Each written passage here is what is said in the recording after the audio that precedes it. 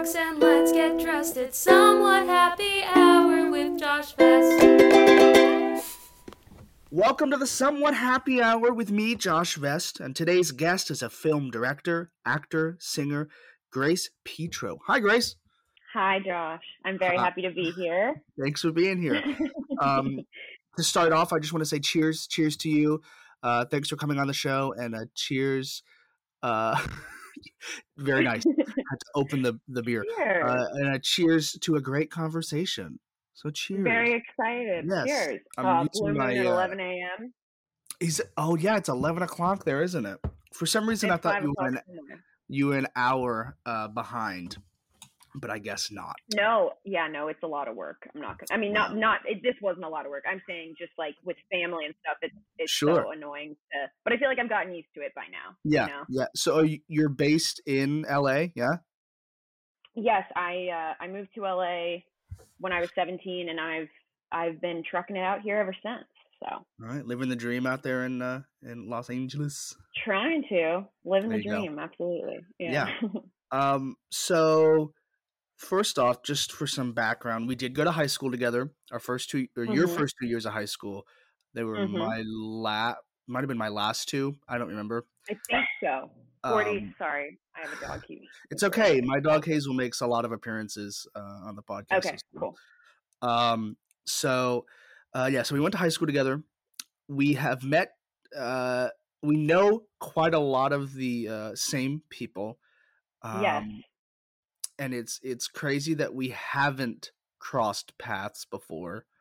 It's a bummer. If anything, it's a bummer. That's what I kept thinking, because I feel like I wish I had known you, because I feel like we would have gotten along so well. Oh, absolutely. You know? Absolutely. Mm-hmm. And it's but it's okay. We know each other now. Exactly. Making up for lost time. Exactly. That's all that matters. So let's see. Tell me about you. Tell me about yourself. Let's just go that. Let's start there. Okay. I'm Grace. I'm a director. I'm a writer. I don't know.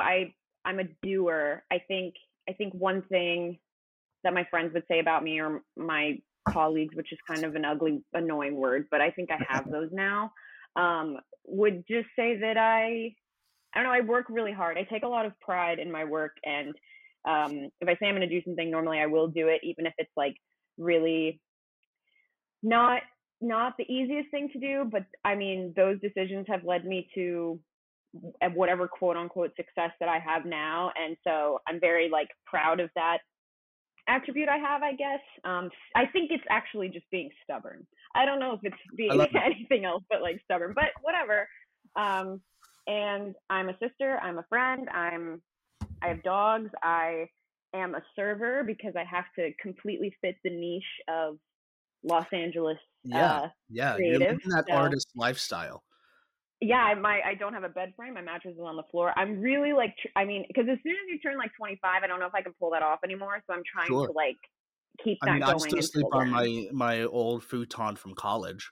So that's endearing though, because I haven't had a bed is like very romantic. Okay, I mean, I'll take that. I'll happily take that. I like it. You know, but I'm not the right person to talk to when it comes to like, like I think it's very artistic and fun. So, but I'm sure a normal person would say like, "Hey, Josh, get a bed." I mean, I'm gonna be moving in a few months closer to where I work, and the first thing in my head was, well, am I at the point in my life to where I need to go buy a bed? You know, I'm That's almost in my mid-20s, so it's almost time, you know. But I don't know. I'll keep the futon as a couch. That way, I don't have to go buy a couch. There you go. Perfect. Yeah. There you go. So, what inspires you, and who inspired you to go into film? Have you always had a thing for film? Like growing up, did you watch a lot of movies? Is there anything in particular, like when it comes to film, that you just like so much more than the other art forms? It's a loaded question. No, I appreciate it. I'm probably going to give a loaded answer, so I apologize in advance. But I do think I was very lucky in just completely knowing that was what I wanted to do. I never really had a plan B, but the only other things I had like serious ambitions for were like, I don't know, I mean, I still work with horses, but like I had a horse. I was like really, I Yeah. trained people, I worked with them. That was like, I could do that. No. Then I raced cars for a few years and I was like, I could do that. No, that's also almost as impossible. So I picked the third most difficult thing to do. But in the back of my mind, I was never not moving to LA, doing it, figuring it out. And it's like, it's that blind faith that you have when you're a kid that is just like, oh, it's all going to work out. It's all going to work out. I know it will. And like, obviously it's kind of worked out. I mean, it's been the most difficult work I've ever done in my entire life, but I got really lucky and I fell in love with the work. And I've been able to make it into a company and something that I'm proud of, and a network. And I don't know what 17 me would really even, I think she would shit her pants if we can cuss on here, right? Yes. Okay, cool. I'm just making sure. Yeah. I would have liked that warning. But anyways, I don't know. I always wanted to do it, but I think something that super got me into film was like learning about the puzzle of film. What I mean by that is like, okay, so this director worked with this actor, who worked with this actor, who worked with this producer, who wrote this thing. And then if you like, when I was younger, when I was like 14, 15, 16, when my life was just shit, and film was kind of like all I had for myself, I would like take myself down these rabbit holes, and then I would discover these films that I would have just never watched had I not like, I guess, put in the work, which sounds annoying, but like, that's how I found some of my favorite directors and actors. And that's how I eventually like found independent film and was like, holy shit, like there's so much more to cinema than like we really know, than people appreciate, than people whatever. But that there's also this underground network of thousands and thousands of creatives who are pumping out some of the most like legitimate and tender work and representative, if I'm using that word correctly, work of like LGBT, POC, like that's bit like, I feel like that's much more a thing now in like higher budget studio pictures, but like in independent cinema, that representation has been there, and Sure. it's just like not really been listened to, and also not even in a race or sexuality or gender way, but in just like that this is a story I resonate to, that I saw, blah, blah, blah. Like it's all there. And like once I cracked that code of like finding independent cinema, I was like, there's no going back for me. Like I want to help someone feel the way I felt when I watched films. Do you know what I mean? Oh, 100%. I feel the way you feel about film is how I feel about theater. Yeah. So I 100% am. I'm with you, and I get you. Well, thank you. So you've watched. I assume you have quite a lot of film knowledge. Yeah. What is your favorite film? And then what's your favorite genre? It's tough. I gut reaction. Favorite film, I always say Rumblefish, which a lot of people have never even seen. Let me pitch it for you, Josh. Sure. Let me pitch it for you, because it's unbelievable that more people haven't seen this film. Okay, Francis Ford Coppola, who, you know, is one of the best directors of all time, period, point blank. Absolutely. So yeah. he does Outsiders in 1983. Mm-hmm. And then that same year, he takes Matt Dillon, who is one of my favorite actors of all time. I think he's just brilliant. And he makes Rumblefish, which is another Effie Hinton book. And it's the reason I think I resonate with it so much and love it so much is because it was the first film that I saw that truly represented what it felt like to be the youngest sibling, and also like an actual sibling relationship. Like it's something, excuse me, I'm having beer.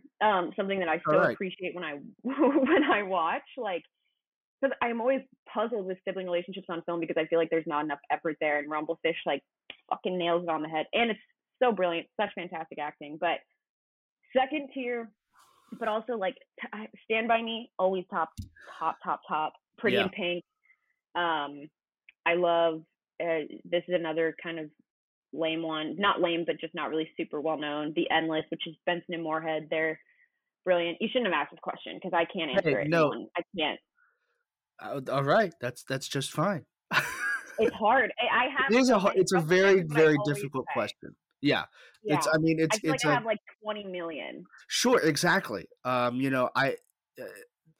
I wanted to write that down to see if you had an answer. I've never interviewed someone or know someone personally that I can look at them and say, "What's your favorite movie?" And they have one. They're like, "Oh, I like this, but I also like that," and da da da. Right.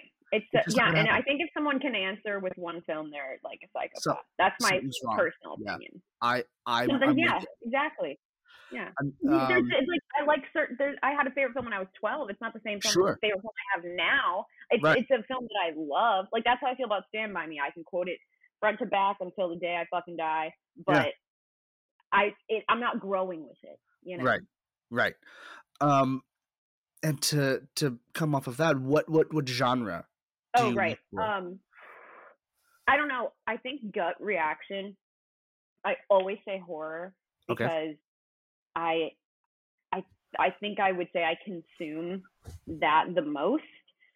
Whenever I'm looking for something, because I love CBD level horror or like independent horror because I think kind of what I touched on earlier, like there's a lot of people who are doing shit that just has not been done yet. And it's mega, mega, mega impressive. But also with horror, you are able to kind of like, you can tell any story about any person, any place, anywhere, and make it like not like ghoulish, ghosty horror. Although I do enjoy that and consume it, but like more like scared of yourself, scared of what you're capable of, scared of what like human horror. Does that make yeah. sense? Oh, Like, absolutely, yeah, yeah, I think it's like we're making we're in this like horror renaissance right now. yeah. That Jordan Peele really helped with like obviously Get Out kind of started this whole like recognition of like that type of horror, I guess, of Hmm. just and introducing race and introducing, like I said, like all of those types of things and tropes into horror, which like sometimes that's the easiest way to get some representation and understanding of like how people feel, like sit in these people's shoes for 2 hours and then come out like the way that I felt after watching Get Out.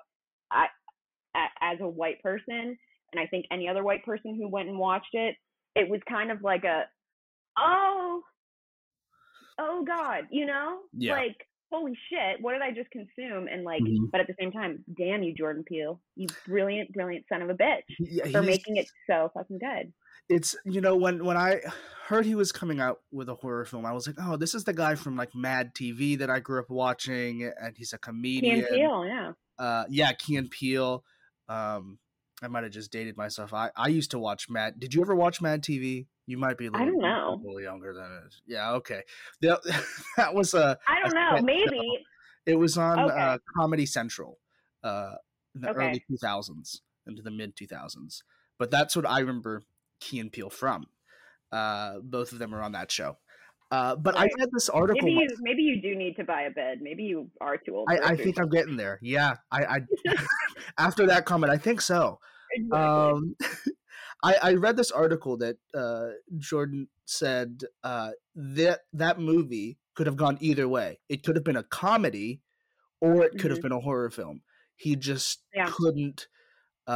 He was talking about how the script is written. It could easily be a comedy, but Mhm. he wanted to, I guess, and he did. He shocked millions and millions of people Mhm. from breaking from this, comic guy to one of the best directors of this generation now. He's so well Absolutely. And known. then he does Us right after that. And I Yeah, mean, like I go back and forth. I'm curious. You've seen Us, yeah or no? I have not. No, Really? Okay. Well, then I I won't know say what anything. happens. I know what happens. Okay. Well, you got to see it. You got to see it. I would love to hear your opinion on it because Sure. I'm very curious. I always ask people which one they like more because I think that he grew so much as a filmmaker just from 3 years apart, which I mean, that's how any Sure. entertainment is. But like it's a similar like, and now he's doing Candyman, which is so Yeah. cool. Yeah. I'm Yeah. so fucking excited for that. I love the original. And then when I heard that he was doing it, I think I hadn't been back to the movie since COVID until literally like 3 weeks ago because I was just being like extra stupid safe. And I'm sorry, I'm off topic, but it doesn't matter. We'll No, get no, back. it's okay. I implore you, if you haven't seen it, to watch Pig with Nicolas Cage. He's going to win the Oscar this year. I've Never heard wrong. of it. Yeah, I have not seen it yet. Josh, I'm telling you. I've heard like this is like, because he's such a meme right now, but I hear this is Absolutely. like, and he wasn't that way like years ago, like 10 years ago, he was the guy. That's who Nicolas Cage is in everyone loved. Rumblefish, Josh. Is he really? He is. Wow. So And do you he's have like Francis Ford Coppola's nephew. Fun fact. really? A lot of people don't know that. Yeah. Wow. Mm-hmm. That's quite interesting. So, That's a fact so for with you. this new film, do you think this will be the return of his, I don't I'm thinking that's because that's what I was saying is like I saw the trailer and I normally try not to watch trailers anymore because I like to go in mostly blind. It's just a lot more fun, I think. But I watched the Candyman trailer and I was like, okay, he's incorporating the thing that he's been doing of like he's making statements and brilliantly and statements that should have been made for a long fucking time. But also it's like this is just at its core a horror movie. And I'm so excited because like I said, we are in this like horror renaissance where like horror is being super revamped and like Blumhouse is a big part of that. And I think Blumhouse is on it. I don't know. It doesn't matter. Let me finish because I'll just keep rambling. But I'm excited to see if he goes full horror because I think like he could take so many different routes in his career. He's done so much. Yeah. Like he's just incredible. So I don't know how we got there, but no, it doesn't matter. Love it. We got there. Yeah. We got there. But yeah, no, you're so right. Is the horror films that are coming out now are so different than the ones that came out like 5-10 years ago. We were really into that paranormal world. I remember being in was I in elementary school when the Paranormal Activities movie came out? I don't know. It was a long time ago, the first one. Yeah. And then that kind of like kicked off this whole thing that, in my opinion, just beat that storyline, to a point where it's like, okay, let's absolutely, let's move on. And now there's they've moved on, and we're seeing a lot of different things, and we're seeing a lot of remakes of like classic horror films, like the It franchise. I personally found the original a little bit more terrifying than the new ones. Me too. Thank you, Josh. I appreciate that. A side note, if you in the podcast, I often talk about how I love the circus and I love clowns, so I've never been afraid of clowns. Never ever have I had a fear of a clown. But Tim Curry, right? And Tim Curry to me, that's Rooster from Annie. So that's or Fern Gully or anything. He's been in a billion things. So, but he's also just a phenomenal performer. The way he's able to captivate is something that like I will never not try and study because he does it so effortlessly, and it's one of those that I don't think we'll ever understand. He's like the James Deans of the world, where it's just like, how do you do it? How do you just turn on? But I'm an obsessive King fan. I've read everything that he's ever done. He's a big reason that I am a writer. And I am the same way. I like ran my original It copy into the ground. It's so scratched up now, but I watched it so religiously, and I think it still holds fucking up. It's amazing. I think what made the original so scary when it comes to its look was it looked like a traditional clown. And that's what made it kind of creepy. And then today, when they remade it a few years ago, they really went into that, he's a creepy clown, which worked, but at the same time, the realism in the original version is what I liked. It's literally like if a circus clown followed you home. Yeah, so. But yeah, same with the Halloween series. That's one of my favorite movies. Is the original Halloween. I'm so glad we're having this conversation. I'm so happy. I saw it when I was way too young to be watching it. I think I was in like the first or second grade. I was with my dad, and he was like, "Hey, you want to watch this movie?" I was like, "Okay." And it was Halloween, the original like 1970s version. 78. It terrified me. But now watching it, it's kind of like, oh, okay, I get it. And then there's also like what seems like 20 terrible sequels. There's a few good ones. Yes, but the Uh, new one, the the new new one, one Josh, is is very good. brilliant. Yeah, with that It's Danny really McBride good. made, who's another like Yes, comedian because turned. okay, I really, if you like Halloween, you should listen to Halloween Unmasked. I don't know if Okay. you've heard of it. No. It's like an 8-episode podcast where they interview John Carpenter, Jamie Lee Curtis. They interview Danny McBride, all of these people about like how it came to be, because it's absolutely fucking bonkers. I don't know if you're that nerdy into it, but it'll make you look at it so differently. And like Yeah. Danny McBride, like, I'm not going to spoil it. I want you to listen to the podcast. Sure, I'll give it a listen. It's I have some free incredible. time. Maybe I'll just listen to it all today when I'm working here in a little bit.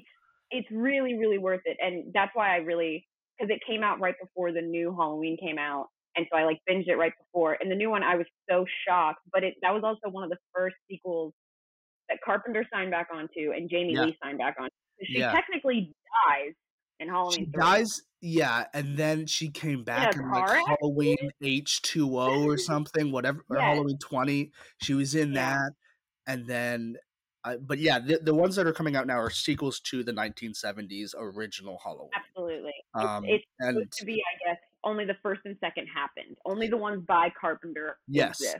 I'm like, go off, you know. And I love those movies. I'm so excited to see the new one. And then isn't the last one called Halloween Ends? I think that's Kills. The third. Is it Kills? I think this one's Kills, and then next year comes Ends. So they shot them back to back. I'm gonna cry. I only know this because of I had a friend that was in North Carolina, and they filmed it in Wilmington, North Carolina, and he was there during one day. I think he was taking on a bike ride. And he came across the Halloween set. And all these people are like, oh, yeah, no, we're filming this movie, but we can't tell you what this movie is. But somewhere he saw a big like Halloween sign, and he was like, oh, okay. And then he did some research and found out that they were filming 2 of them back to back so they could come out year after year. So it's going to be. And that's such a insane thing to. I mean, it's so weird stumbling upon a set. I had no idea that was even like, because growing up in fucking Fauquier, I mean, the only time I ever stumbled onto a set. I don't know if you remember that. Yeah. I skipped school because I remember that. Yeah. Was going to be there. And Leo wasn't here, was he? No, he wasn't there. No, it was just Clint Eastwood. I thought he was going to be there. Everyone thought he was. Yeah. I think and I literally something with in Bridget Fauquier, though. Yes, I ditched with Bridget Puckett and Sarah Richardson, and we went to the fucking courthouse.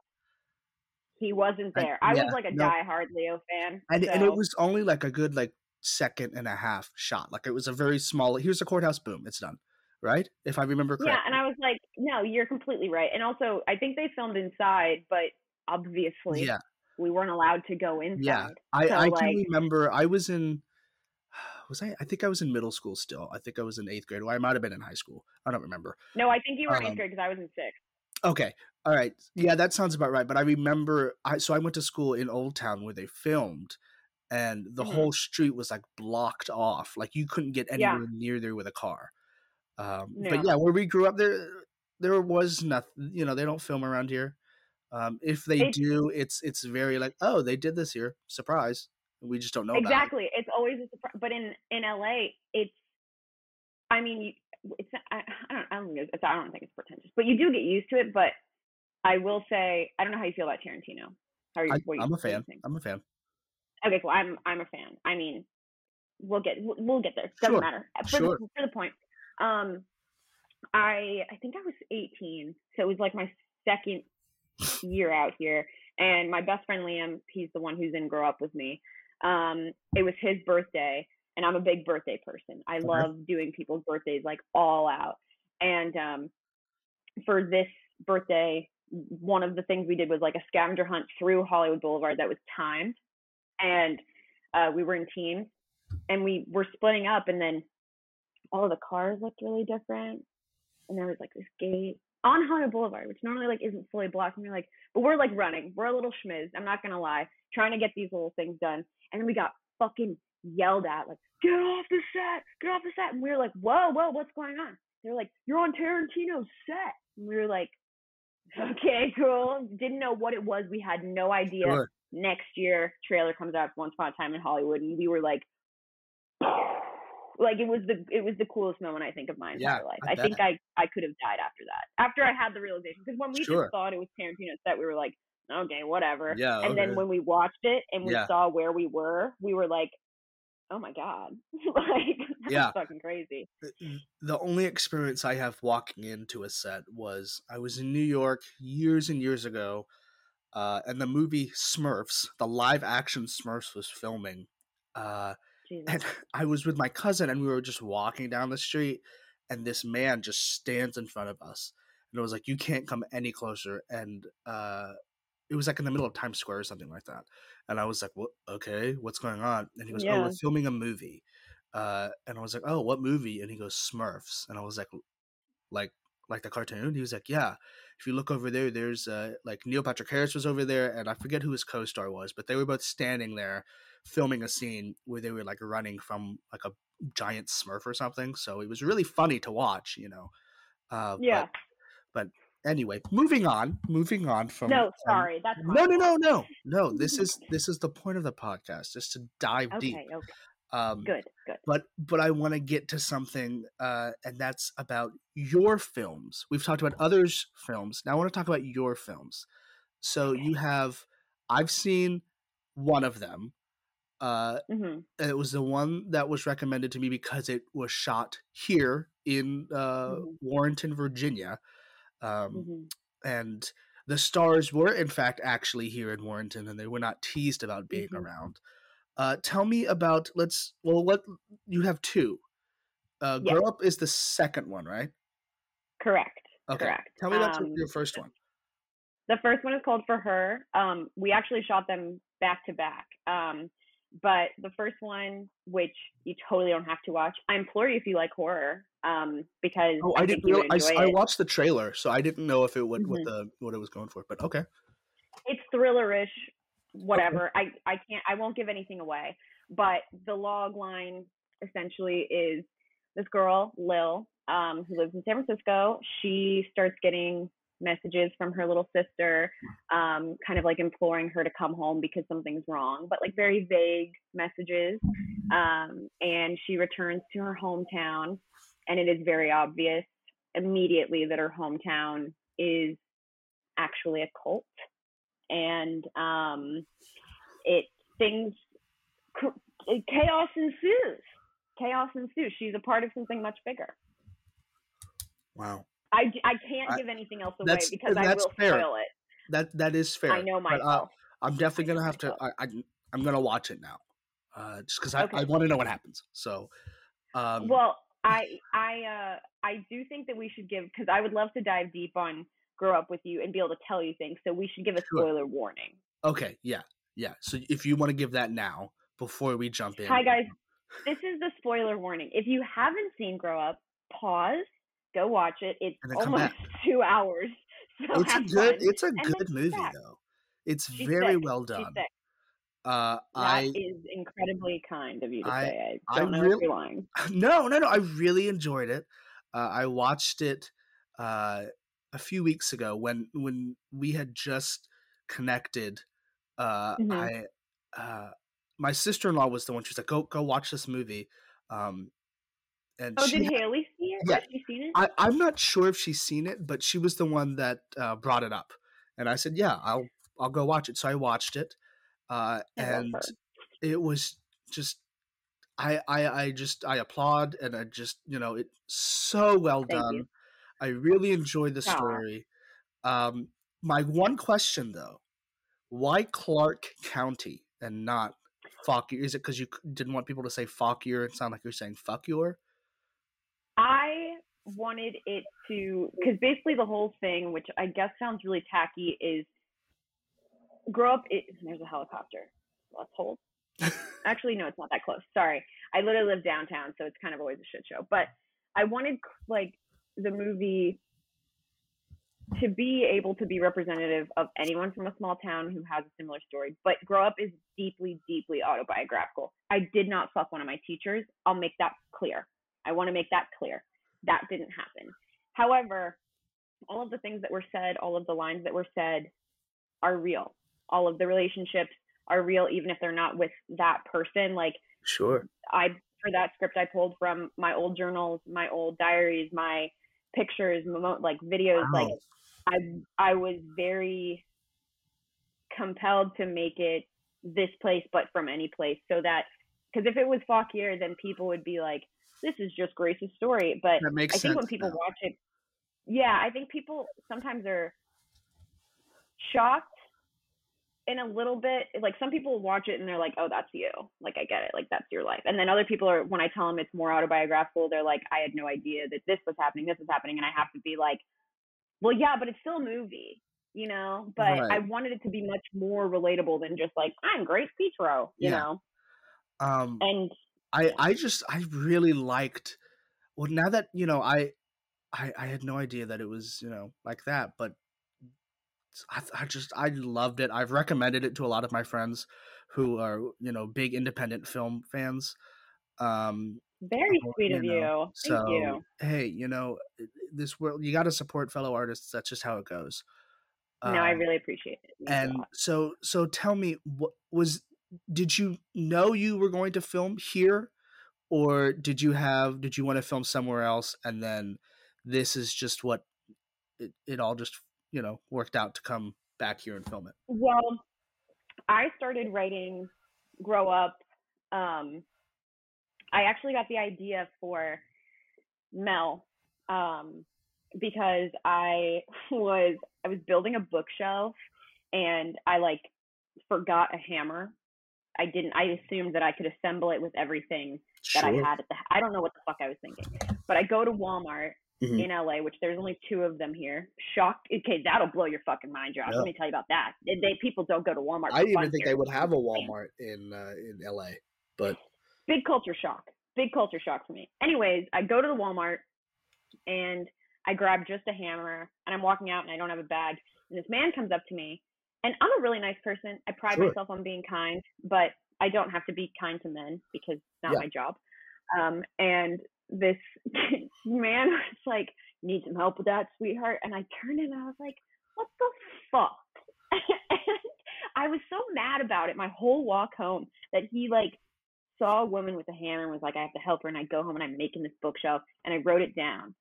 And I got the kind of like idea for Mel of like this girl who, because the more I got to know Mel, she's so different from me. She's like me in a lot of ways, but also more different. But she's very quick to be like, go fuck yourself. Yeah. Go fuck yourself. Fuck you. Like, she's very, very, very, turns my stubbornness up to 12, which in some ways is endearing, but then also it's like, hey, sister, cool it. And then I started writing and I had probably like 40, 50 pages when I started going back in time to my old things and building Mel off of myself. And obviously Mel her thing was comedy that she tried to do. I did stand up for like a year and a half, has never been a major part of my life, but like, obviously my thing is film, but I wanted her to have something different. And I kind of became obsessed with the trope of like someone who just fucks up and fails.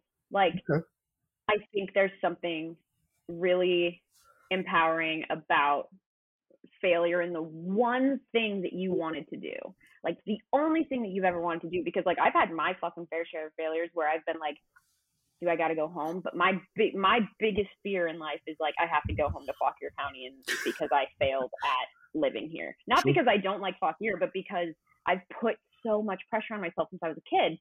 And so I was like, let's play this up. Let's see what would happen if I did that. And I wrote, like I said, like 50, 60 pages. And then we were shooting for her. And one of the leads, Phineas, he was my writing partner for a really long time and just someone I bounced ideas off of.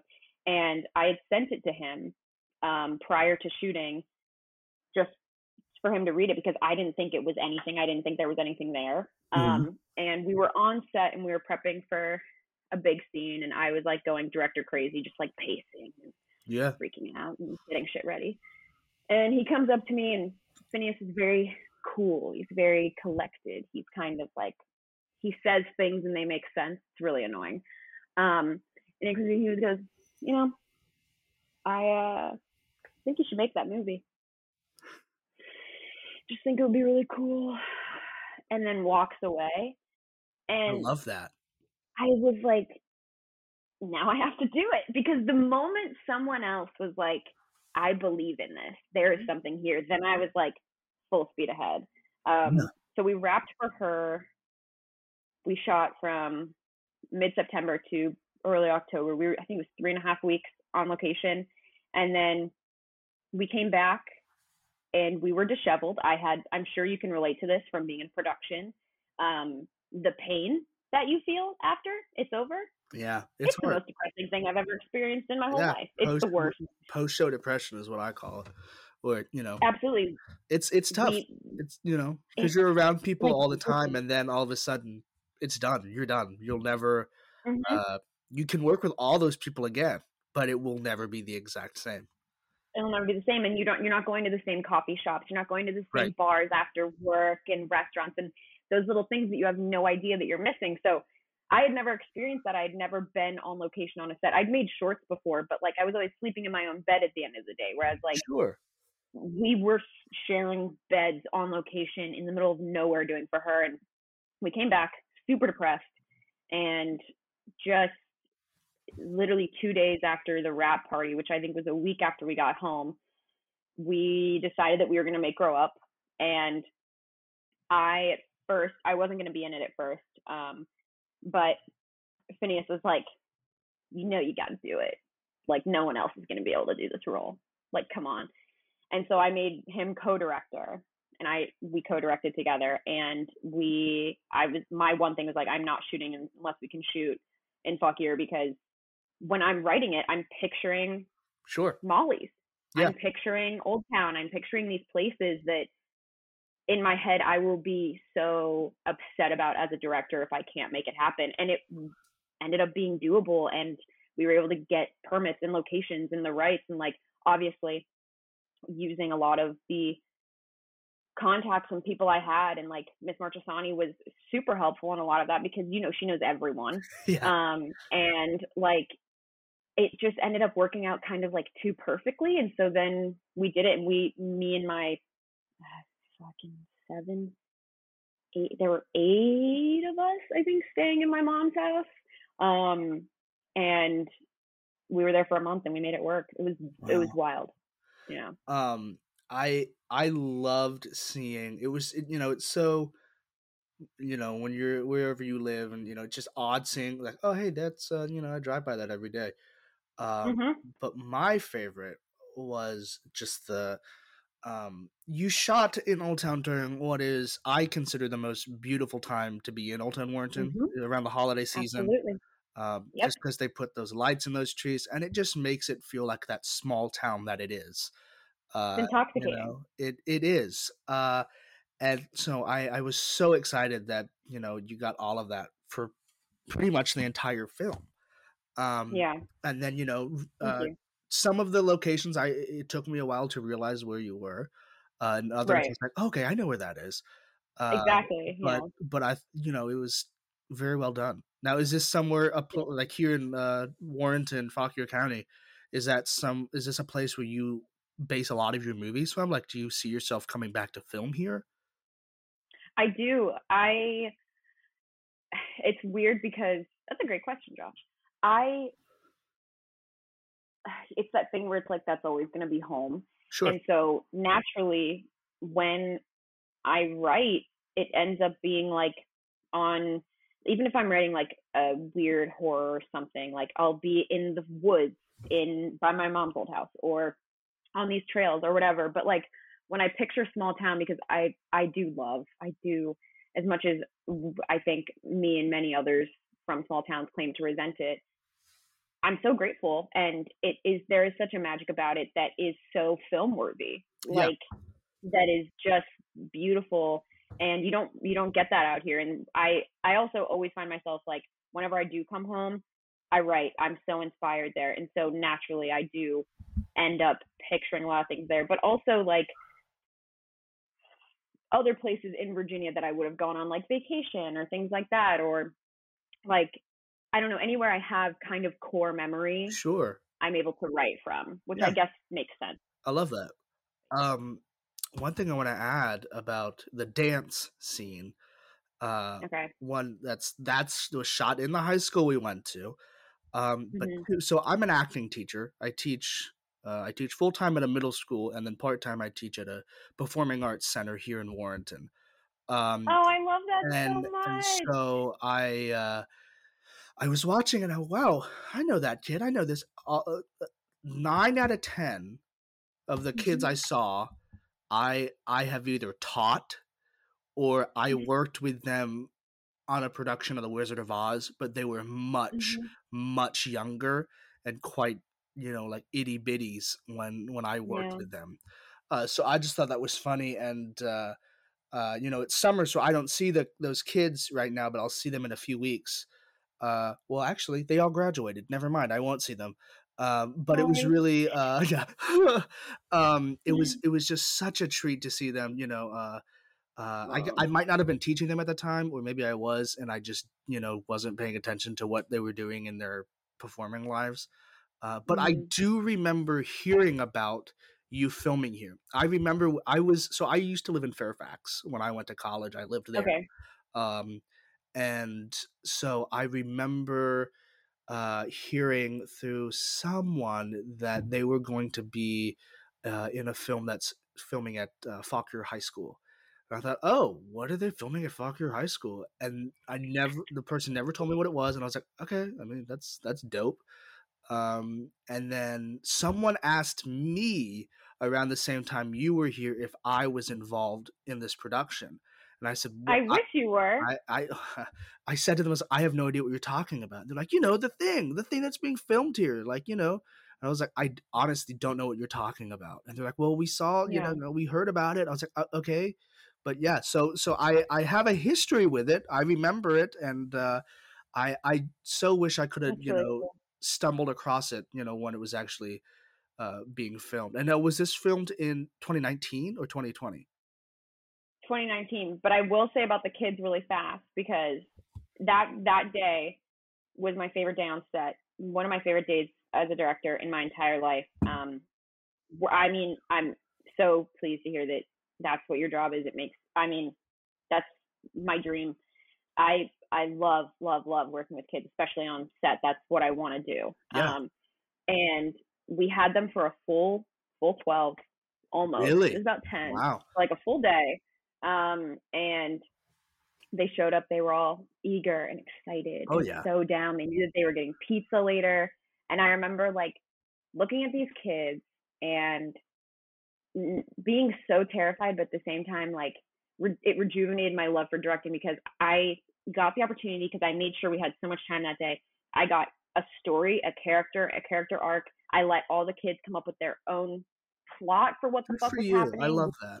So many scenes. No, but I mean, like, they're incredible. Like, Yeah. it's that thing that kids have where they just have no fear. Yeah. And we had hours and hours of film from that day. And of course, because of like sound and continuity, we didn't end up being able to like play out any of the scenes, but like all of those kids, I mean, it was the best day ever. We got to have a dance party all day, and they got to like, so many of them like made friends with each other who weren't friends before, and they had such a blast. And like, I'm so honored and happy to hear that you like worked with them, because Yeah. I still try to keep up with them on Facebook and stuff. Like, that literally Right. is one of the best days of my entire life. Yeah.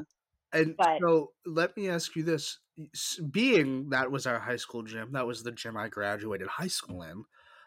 yeah, What was that like a weird feeling being back in that building and using that space? I assume you it did was this. Did you do like was this on like on a Saturday or something, or was it like a break for the school? during Christmas break. That's how Okay. we got away with it. Okay. Because we started filming Christmas Eve, Really? the grow up, and then we filmed until the 15th of January. So Wow. we literally filmed for 3-4 weeks like Yeah. that. Anyways, but yeah, my first thing is I walked in, I went, smells the same. Yeah. Smells the I exact know same. exactly Which that I had smell. no Yeah. exactly. And I had no idea. And like I got to walk through like the side building and I was like, I feel so gross, but also like I'm doing makeup where I used to like get ready before a softball game. And like it felt so weird. And like my best friends who have never been here are just like dicking around, having Yeah. fun. And they're like, are you okay? And I was like, I don't know. Like, I'm kind of just like all over the place feeling it out. It was very strange, but also I needed to do it. I needed to do it there. I felt so compelled to tell the story the way it deserved to be. And like I didn't want to go to someone else's small town. Yeah. Sorry, don't care. Like I do care about your other people's small Sure. towns, sure, but like I knew the magic that Fauquier had. I Yeah. knew And the it people who were translates there. very well onto screen. Oh, I felt thanks. maybe I'm biased because I grew up here and stuff. So No, but I that wanted it to. That's all that I care about. Hearing you say that means the world to me because, like, to anyone else, they can watch it and say that's a small town. But it was the amount of pressure that I felt knowing that people from Fauquier would see it. It still scares me because I think a lot of people assumed initially that it is a fuck you to Fauquier because Mel is so sure. resentful and so hating. But if you actually look at her and you realize like she would not have gone home if she didn't want to. Right. She would not. And then towards the end of the film, she admits it. She says, I like it here. I feel like people know who I am here. Like I love this place. And she just is not supposed to be there, just like I'm not supposed to live my entire life there. But like she has such a love for it that she's terrified. Do you know what I mean? Like Absolutely. I was worried that people wouldn't get that, but No, 100%. Like it's there. I mean, I felt it, but who knows what other people feel. fuck them. Exactly. So what when you were filming at the bar at Molly's, which is one of Warrenton's most well known, I mean, it's right in the middle of Old Town Warrenton. Yeah. Were you filming there in like the odd hours of the night, like 2 a.m.? Yes. So it's all kind of a blur, but we got Molly's for I think 5 days total. And we had to start at 5 a.m. and be done by 2 because they opened business at 3. Oh. And Oof. so we were getting up at 4 a.m. And another unfortunate, it won't get back to them, it doesn't matter. We were drinking because Sure. we were like all the scenes where like Mike and I take shots, like Liam's my best friend in the entire world, so it took a lot of prep to get there. I love him dearly, but like him and I are flirting across a bar and we're just taking shots of whiskey. And then we would like go on, like when we warmed up, Liam and I would go run all of Old Town, just like really fast because it's fucking 28 degrees and we couldn't warm up. And we would realize like, are we drunk at 5 a.m.? Yes. Okay. Keep going. Let's keep going. But then the karaoke shot, that was real, as you can tell, because everyone was there. Yeah, I was wondering. I was like, wow, that looks like good for her for getting all these people in here and wanting to do it. We did not hire any of them.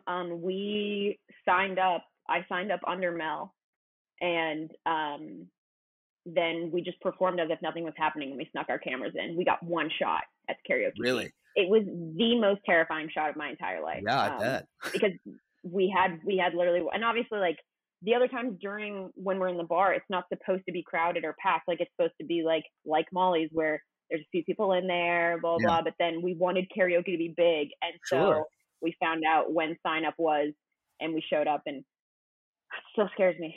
I thought that was just great. Cause I was watching that and that scene. I was like, damn, there were a lot of people in here. Like that's amazing that she got all these extras in here. There were also people that we know who were in the audience. Obviously I didn't fucking know that was gonna happen. I should have assumed. But like I'm looking around and I'm about to go and I'm like, I know her. I had class with her. That's my old coach. And Finn was like, are you okay? And I was like, all of these people know me and they're gonna be so weirded out that I'm singing under a different name. And like it was the most bizarre thing. But we pulled it off, thank fucking God. It was great. Thanks. I mean, as a performer myself, I don't think I could get up in front of all the locals that I know, like, oh, I see you at Walmart all the time, or went to school with you, just to be, oh, I'm just gonna do this right in You front of could. you. You could. So before I move on to the next section, which is going to be about if upcoming and what your process with that. Is there anything else you want to say about these movies? Like, what, anything really, anything I might not have asked that you wanted me to ask? No. I mean, thank you for asking things at all. It's always a very weird thing to have people talk about your shit, especially, like I said, people from Fauquier. That's my most terrifying, but also Sure. the audience that I really want to aspire to. But it's interesting because I have so many people in my life who think For Her is better, no question. And then there's a lot of people who swear that Grow Up is better. And like, I can't see them in that lens. Sure. I can't like speak to their audience ability because like I spent every single day with them for 2 years. You know what I mean? Like Yeah. I edited Grow Up. That was, and I did all the music. I did the composition. So like during COVID, I mean, I can't watch it, Yeah. like it's terrifying. And For Her, I was a little further away from because I hired an editor. But still at the same time, I'm like, when I look at it, I remember where I was sitting when my actors were going. I'm not able to watch it yet. I think I'll be able to get there soon. Maybe in like a year. Sure. But no, I just thank you for even caring and asking questions. It's very sweet. It's very strange. Would you ever have a screening here in Fauquier County? We were supposed to, and then COVID hit. Really? That was the whole plan. Really? Yeah. Where were you going to do the screening? We were going to do 3 nights. We were going to do one at FHS. Okay. We were going to try to pull off one at Great Meadows with a big projector. And then we didn't figure out the third one, but I was trying to see if I could, because there's a way to do it if you just do like I was trying to pick a small movie theater, but the one that I wanted to do is Fredericksburg. And I was like, oh, the Regal? Yeah. And I was like, I could pull that off, but then we're not even in Fauquier anymore. So I don't know but that was our plan. We were going to do like a tour with it. We had That's awesome. a lot of press and things, and then whatever. We all know what happened. Right. Hopefully that doesn't happen again to you on your press tour. Or to any of us. Thank you much. Yeah, I appreciate that.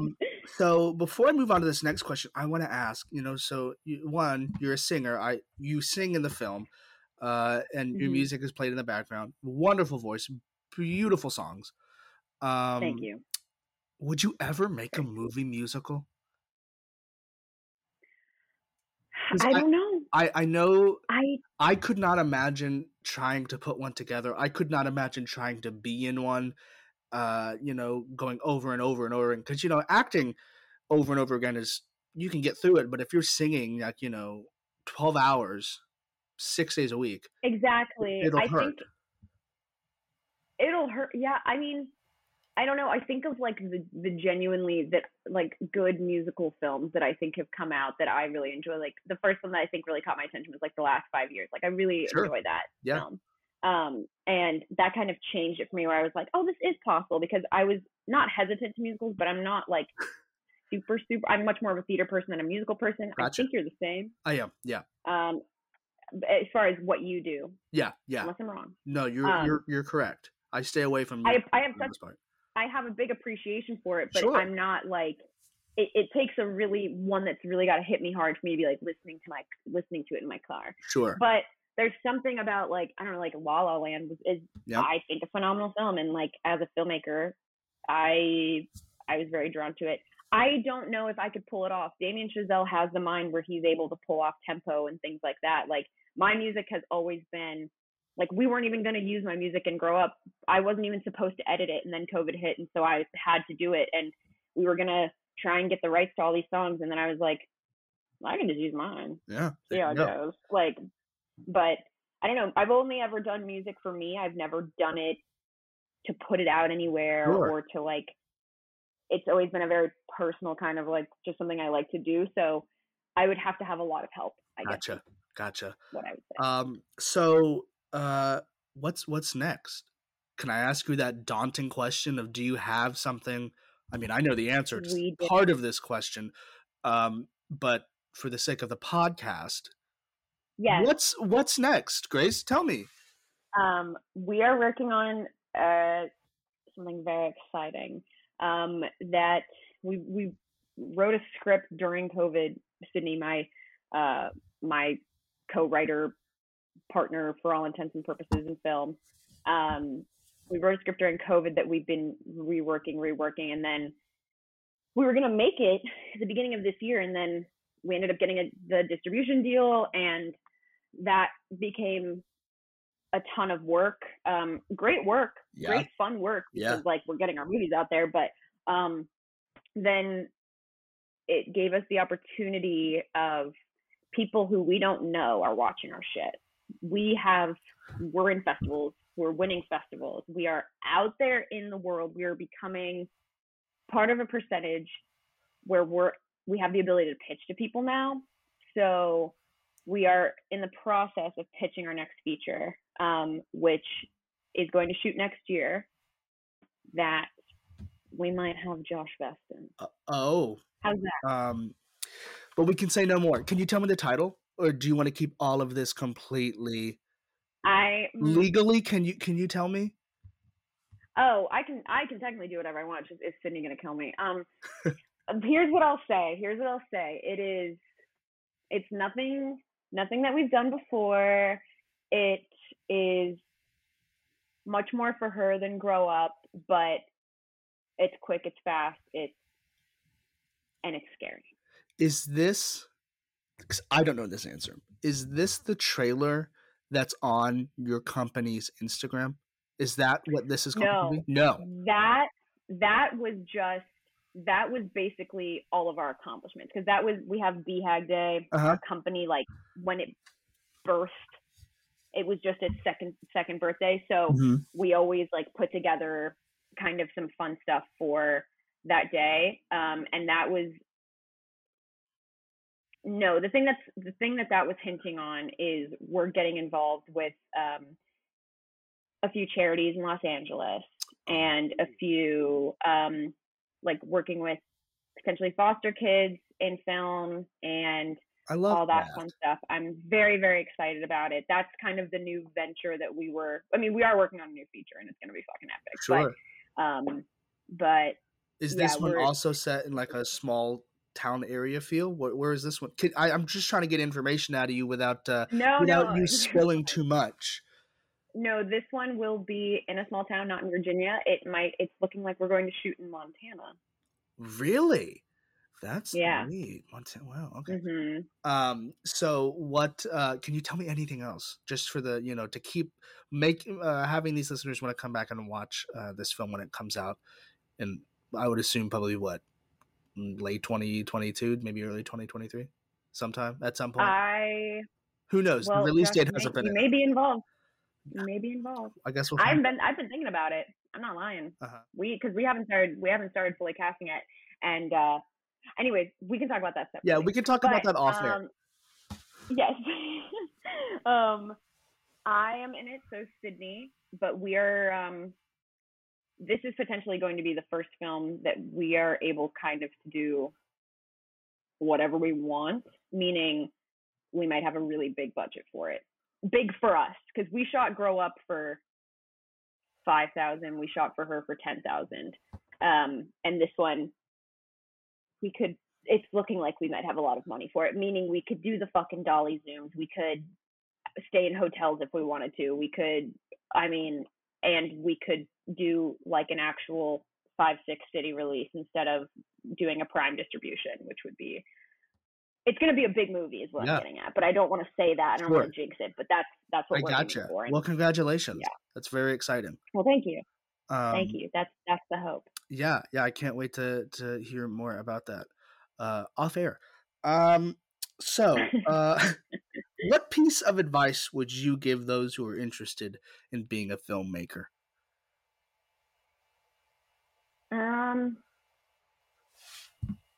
To fall in love with the work, because it is incredibly possible to do so. If you are going to make films, without people's help, which is what you have to do unless you're Brad Pitt and you get really fucking lucky. Meaning like Sydney and I started making films on our own accord because we realized no one is giving handouts. You know what I mean? Like there is no one out there who is going to help you because we live in the city where thousands of people come every single day to do the same thing. So if you're going to be an independent director, you also have to be an independent producer. You have to be an independent caster and writer and location scouter. And if you have the ability to see past, like, because it seems so impossible to understand that it's going to be worth it because you're doing all this work for potentially no payoff. But if you do it every fucking day, that's what's going to stick out. Like, I don't even know if I'm quote unquote talented or if I am just stubborn enough to where I did the work every single day since I moved out here and I did not take no for an answer. And I was like, you're going to fucking watch it. We're going to do it. You're going to enjoy it. And then people were like, oh, maybe there's something here. Like, that's how people do it, you know? And I'm like, I'm not successful by any means. I've gotten some things done that I'm really proud of. But again, it's that thing of like, just do it. Just really fucking do it hard. And don't be afraid to put in the stupid work and I don't know, get creative with it. Like get drunk in your apartment by yourself and write a script and then read it the next day and you might really fucking love it. It might be like one of the best things you've ever read. And then talk to your friends, pitch it, go big, go so much bigger than you thought you could because like you never know if like a big budget producer is looking to help out the underdog because sometimes they are. Sure. You know? That's great. Yeah, I love that. That's really good. No, I really, really like that. So to end the show, I always go with an RQR, which is the random question round. And I've sent you this question. I don't always send my questions to my guests, but this one I felt you might want to know beforehand. My question for you is, if you could direct a remake of any movie, what would it be? So hard because it's just so hard. There's like a few I have in mind, but I feel like so many already have remakes, but I feel like I could do them proper justice, which sounds really pretentious, but if you're saying like I had as much money as I wanted to make it, absolutely. Right? Yeah. Like the world's my oyster. Yes. Type thing. Yeah. If the world is my oyster, I'm allowed to do whatever I want with it. Probably if we're going horror, I would do Blair Witch. Okay. I'm surprised that one hasn't been remade yet. They did, and it's... Oh, is there a remake? I know there's a sequel. It's technically a sequel. Oh, is that... And Walter Sanchez isn't on it, so what's the point? Sure. But, like, I would want to do an entire full remake. And I think I could absolutely murder it. The other one I would be interested in doing... Actually, I don't even think... I would want to do Rebel Without a Cause, but I don't know how I would pull it off. Sure. Because I think it'd be impossible. Because James Dean is Rebel Without a Cause. But, like, maybe something similar to that. I don't know. But that's the thing about these films is, like, the reason they're good is because the people in there were absolute... Right. Yeah. Like, fucking powerhouses. They're perfect, and, yeah. That's just how it works. That's why, you know, remakes, or there's a 50-50. It either works or it's going to be tough, you know? Or Friday the 13th. My dream has always been to make my own Friday the 13th.